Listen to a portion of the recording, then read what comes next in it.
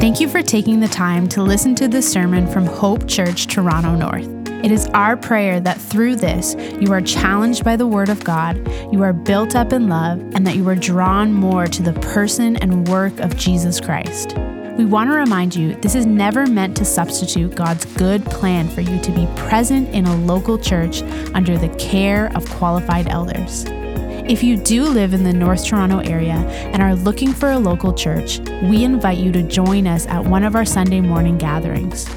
Our desire is that God would use this to encourage you with the hope we have in Jesus. Hey guys, you can open your Bible to Isaiah 53. We're going to be in that passage today as we think about Good Friday. There's lots of things in our life that we describe as good. We talk about good food. When we enjoy a meal, we say that was good. When we have a good vacation, we say that was a good time away. When there's good leaders, we describe them as people who we can trust. We talk about good artists. We talk about good athletes, people who can do things with their body that we just don't expect to be so easy. We talk about good students. And then we talk about this thing called Good Friday. Now, it's called Good Friday because many years ago, the one who is truly good did what he always does. That is Jesus Christ. And what he did was he served us.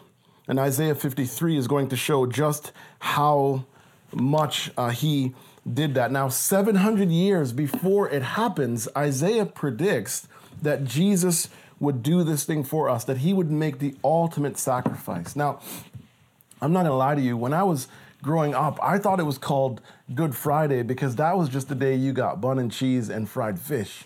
Now, when we take in this passage, when we slow down and look at it, we are going to see so clearly why we call this day Good Friday. The outline for our message today is in a sentence. And here's the first part of our sentence. Jesus was wounded for our sin. He was wounded for our sin. Look at verse 5 of Isaiah 53. It says, "But he was pierced for our transgressions. He was crushed for our iniquity. Upon him was the chastisement that brought us peace." Verse 6, the second half says, "And the Lord laid on him the iniquity of us all." That word pierce should remind us of the way the nails went through his hands and his feet. The word crushed should remind us that Jesus was falsely accused, that he was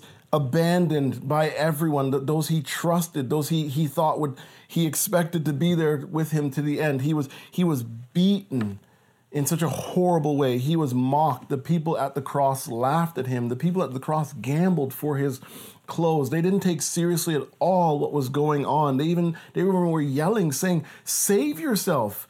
Come down if you are the Son of God." They mocked him. He was betrayed by his closest friend. And on the cross, he experienced the full wrath of God. The word wounds, what it does is that it summarizes, it's this all-encompassing word. It summarizes all that Jesus experienced in his body and the pain that he experienced in going through this all alone.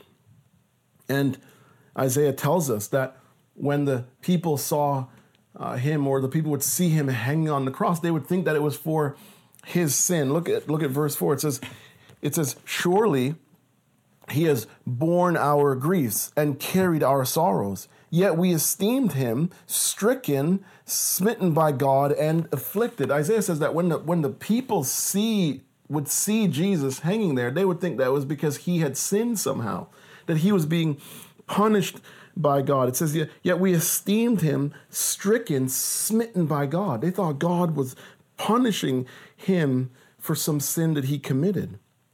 But Jesus committed no sin. Jesus did nothing wrong. He was perfectly sinless his entire life. Hebrews 4 verse 15 says, "He was tempted as we are, yet without sin." Jesus experienced every temptation you and I experience now, and he never gave into it once. Luke 23, verse 13 to 15 says, Pilate then called together the chief priests and the rulers and the people and said to them, you brought me this man as one who was misleading the people. And after examining him before you, behold, I did not find this man guilty of any of the charges against him. Neither did Herod, for he sent him back to us. He has done nothing deserving death has been done by him. It says, look, nothing deserving death has been done by him. Jesus, even Pilate, says, I examined him. I looked, and we found nothing. He did not deserve to die, yet he did die because of us. In the text, it says that it was the iniquity of us all that had him there, that it was our transgression. Jesus died for the way you and I disregard God, for the way you and I reject the rule of God over our life, for the way you and I trust our own wisdom, the way you and I trust the wisdom of the culture to try to sort things out and live life. He died because of us. See, like a substitute teacher, Jesus took our place. And the hymn, How Deep the Father's Love for Us, it gets this right. It says, it was my sin that held him there. It was my sin, your sin, that held him there. And this is not divine child abuse like our atheist friends try to say. They're wrong. See, what we have on the cross is the willing, suffering servant. Jesus willingly took our place. Mark 10, verse 45 says, the Son of Man came not to be served, but to serve, and to give his life as a ransom for many. Jesus says, I didn't come for you to serve me. That would be right, because I am your Lord. But I came so to serve you and to give my life as a ransom for many, so that many people would be saved, many people would be rescued from sin. John 10, 17 to 18 says, for this reason the Father loves me, because I lay down my life that I may take it up again. No one takes it from me, but I lay it down of my own accord. I have authority to lay it down, and I have authority to take it up again. Jesus gave his life so that you and I could have the opportunity at life. So that when we place faith in him, you and I can live the abundant life, a life that pleases God, a life that glorifies God, a life that helps and blesses those who are around us. He says, no one takes my life. I lay it down. He willingly gives it of my own accord. He sees the authority that he has. He sees it as, this is an opportunity for me to serve, to use power in the right way, to use power in such a way that it blesses other people. He takes it as an opportunity to serve. And so today, you and I must remember, we have to remember that Jesus took my place. And what this should do when we remember this is that it should build in us this humility. It should build in us this reality that we have no business being people who are self-righteous. The Christian cannot be self-righteous. The Christian cannot look down at those who don't share their faith, because we know when we look at the cross, when we think about Jesus Christ, we realize just how much it took for him to save us, what it cost him for us to be counted righteous in Christ, that he took my place, that he was wounded for our sins. And here is how we benefit. Isaiah is going to show just how we benefit. It says, but he was, verse 5, but he was pierced for our transgressions. He was crushed for our iniquities. Upon him was the chastisement that brought us peace. And with his wounds, we are healed. See, we benefit because Jesus was wounded for our sin. Here's the second half of our sentence. So we could be healed. So we could be healed. This is how we benefit. And you're like, maybe you're wondering now, what did we need? What did Marv need to be healed from? What did I need? What did we need to be healed from? We needed to be healed from prideful independence. Prideful independence. We needed to be healed from the reality that we all tend to trust ourselves, that we think we know better than God. Look at verse 6. It says, all we like sheep have gone astray. We have turned everyone to his own way, and the Lord has laid on him the iniquity of us all. A verse like this helps us understand our culture, understand our world. See, there are lots of things in our world that are good.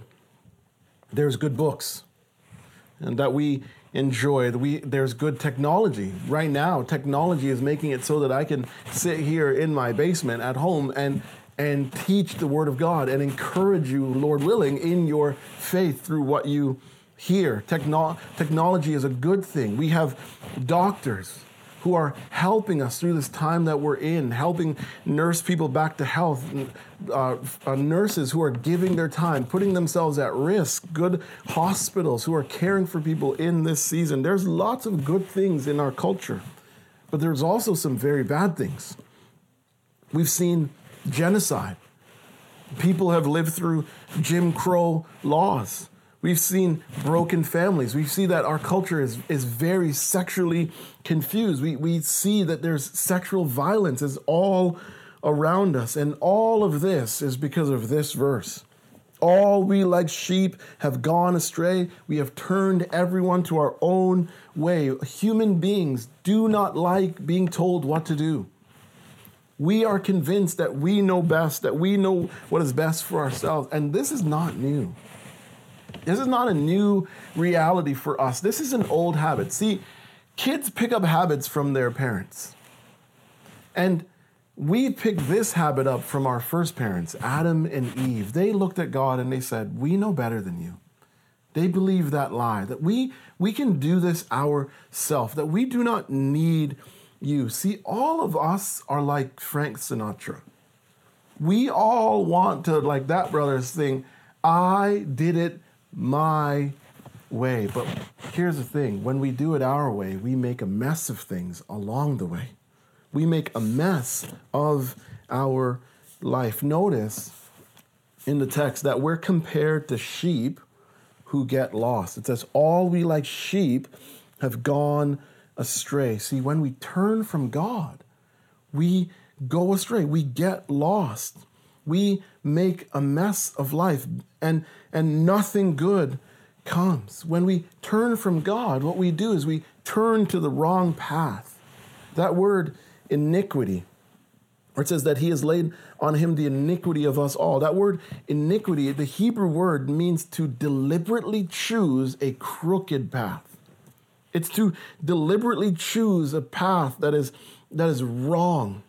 You know, sometimes I'll say, and maybe you say this too, you know, yesterday I just fell into sin.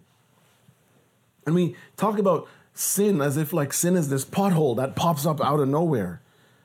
But this verse, what it does is that it shows us that no one falls into sin. You and I, what we do is we choose to sin. We intentionally choose a crooked path. James 1, verse 14 to 15 says, each person is tempted when he is lured and enticed by his own desire. It says, then desire, when it's conceived, gives birth to sin. And watch this. And sin, when it's fully grown, brings forth death. We choose to sin. And this verse, what it does is that it reminds us of that when we choose to sin, that we put ourselves in danger. That sin, it brings forth death if we are not repenting of that sin. And all people do this. All people, you see it in the text. The word all opens and closes verse 6. It says, all we like sheep have gone astray, and the Lord has laid on him the iniquity of us all. All people do this. And this is what we need healing from, this prideful independence. And here's the thing. Here's the blessing for us today.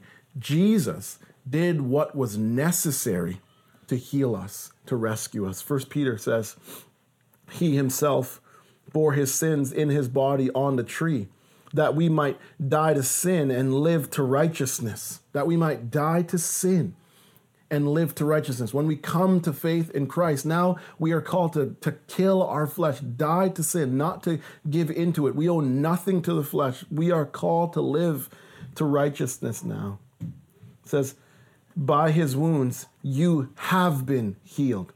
For you were straying like what? Like sheep, but now have returned to the shepherd and the overseer of your souls. We were straying like sheep, Peter says. Notice that what Isaiah predicts, Peter picks up. Isaiah predicts this, and then Peter picks it up and says that it was fulfilled through Jesus Christ. See, the Bible is one complete story. It is not a bunch of random facts all stuffed together. It's one complete story, and you and I need to read it this way. Now, I know that reading the Word of God is not easy. That there are some places that we get to and it is confusing. There's some places we get to and we're like, what is happening? And it's frustrating at times, but we can do it as hard as it can be. We're not going to hide that fact that sometimes reading the Word is tough, but as hard as it can be, we can do it through the strength of the Holy Spirit. As we ask Him to help us, to show us what is going on, to open our eyes, to open our hearts, to make us be a people who are prepared to follow the Word of God after He shows us what is going on there. And when we do that, when we pray and ask for the Spirit's help, what happens is we learn a lot. We learn a lot. Here are some things in Genesis, in the story of Joseph. When we read through that book, what we learn is that God works all things for our good. When we read through Leviticus, when we buckle in and put in the hard work in that book, what we learn, when we get to Leviticus 19 and other places, we learn how much God wants us to love our neighbor, that He cares about the poor and how we treat them. In Exodus 35, we learn that God wants us to do things with skill and with excellence, that how we do things matter, that beauty matters to Him. In Judges 6, in the story of Gideon, we learn that God is okay with us expressing our frustration, expressing our confusion, even saying to Him, it feels like you're not here, God, at all, helping us, just being honest with Him. In Numbers, we learn the challenges of leadership. As we watch Moses trying to lead a very difficult group of people, we also learn that leaders can fall. We learn that through that as we see Moses give into his anger and the consequences that comes to his life because of that. In Deuteronomy 6, we learn that God wants parents to teach their children about Him and who He is and His character, to have the home be a place where the Bible is open and children are taught about God.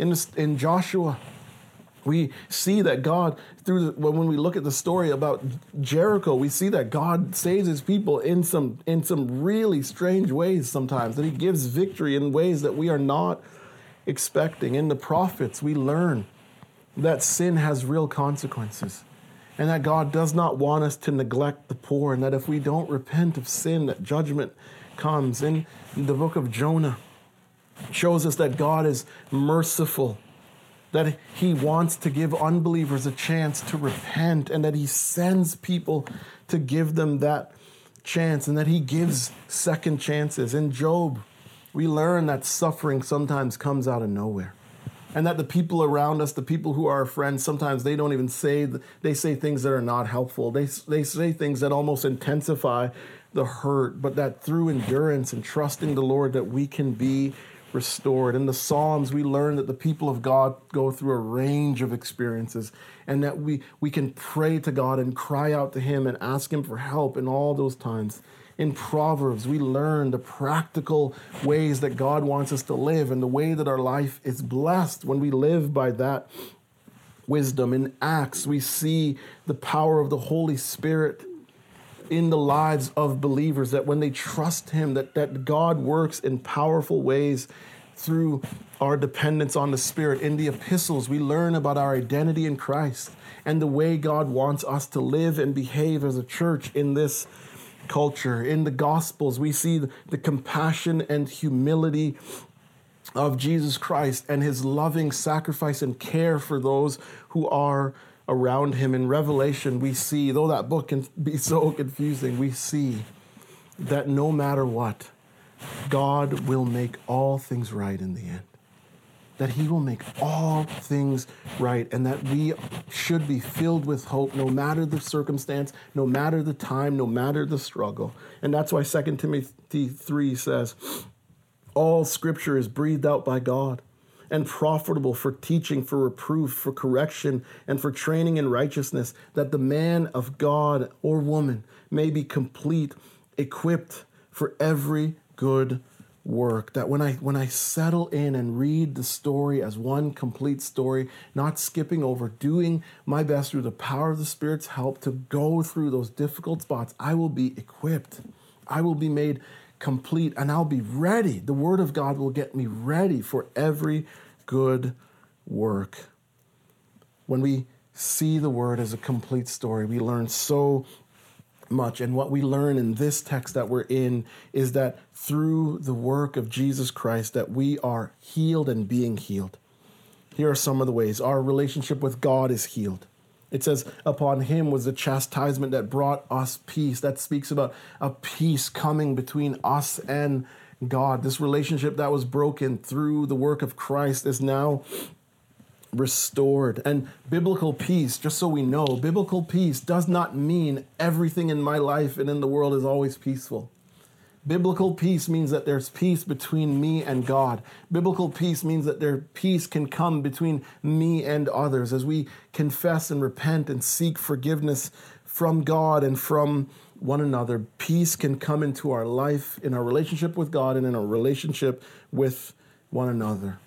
And I just want to say that there's a word here for the non-Christian, and it's that peace can come to your life today, and it comes by believing the gospel. Peace between you and God can come by believing that Jesus Christ died in our place, that we sinned against God and that we needed rescue, and that he did what was necessary to rescue us and save us. And when we believe that, this peace comes between us and God as our relationship is restored. And so you need to know, unbeliever, those who are not trusting in Christ, that if you trust in Christ right now, peace with God can come and healing can begin in your life. Through our relationship with Jesus Christ, there's healing in our relationship with God. We're also healed spiritually. We're healed spiritually because we're given a new heart, a heart that wants to do what pleases God, a heart that wants to honor what God has said, because my heart of stone is removed and I'm given a heart of flesh and a new identity, and the Spirit comes to reside in me, and so I long to do what brings glory to God. We're healed legally. We're given complete forgiveness. My bad record is taken by Jesus Christ, and I'm given his good record, and I'm counted righteous in Christ. I am justified. We're also healed emotionally through prayer. I no longer have to be just led by my feelings. When I'm anxious, when I'm fearful, I can go to God in prayer, and that when I cast my anxieties on him because I know that he cares for me, peace comes to my heart and life because I know he is on it and he is going to help me in his perfect way and in his perfect timing. We're healed also relationally. When we're saved, we're rescued and we're brought into the family of God. And we're brought into the church, this community of faith that, yes, can be very messy sometimes. Yes, we hurt each other sometimes. But it is this place that when we're forgiving one another, that when we're intentional to confess and work things through to say that unity is so important, we're going to hold on to the unity that the Spirit is creating. We're going to do what is necessary. When we do that, it's a beautiful place. It's a place that shines a bright light as we support each other, as we extend grace to one another, and as we seek to encourage one another when we're discouraged and down. We're healed relationally, brought into the family of God. And then we're healed physically. Now, this happens for some people now. but it will happen for all of us in the next life. It says that when we see him, we will be made like him. That is the doctrine of glorification. It's going to happen for all of those who are trusting in Jesus Christ. If you've ever wondered why we call this day Good Friday, this tells us why. For all these reasons, all made possible because of the grace of the Son of God, the willing, suffering servant who died in my place. See, Christianity is not about what we do for Jesus. It starts and ends with what Jesus Christ has done for us. It's not about what I do for Jesus Christ. It's about what he has done for me. And that's why the poet George Herbert said this about him, and he nails it. He says, "Thou art my loveliness, my life." Jesus Christ is my life. He is our life if we are trusting in him. My light. Jesus brings light to my life. I see things clearly. I see my world clearly. I see myself clearly. I see him clearly. I see what he's doing in me clearly, what he's promised to me clearly. Beauty alone to me. Beauty alone to me. He gave his life so we could have life and have it abundantly. It was a hard day for him because of my sin, because of your sin, our sin. But it has brought, we see here from the text, beautiful results to our life. It led to our rescue and our healing in my place. Jesus died in my place to give me back what I gave up. Life and healing with my Father. A healing relationship, a healed relationship that I gave up. He gave up his life so I could have this back. And on this Good Friday, let's remember his grace to us. If you've experienced his grace, I want you to say, thank you, Jesus. Thank you, Jesus, for what you have done for us. Let's pray. Father, we thank you for your Son, Jesus Christ, who gave his life so that we could have life, who rescued us, who was wounded for our sin, so that we could be healed. I pray on this day, O Lord, we would see just how much we have been healed and our promised healing in the future. I pray, Lord God, that you would help us to be so in awe of your Son for his willing sacrifice, your suffering servant, who Isaiah predicts would do this, and then he comes and does it, who gave his life for a ransom for many. Lord, we are part of that many, and we give you thanks, we glorify you, and we praise you, Lord God, for your grace to us, the grace of your Son. We pray it all because of his powerful name. We pray it to you, Lord God, now because of the access we've been given by Jesus Christ, your Son, to you. We pray this in his name. Amen. For more resources or information about Hope Church, visit hopetorontonorth.com.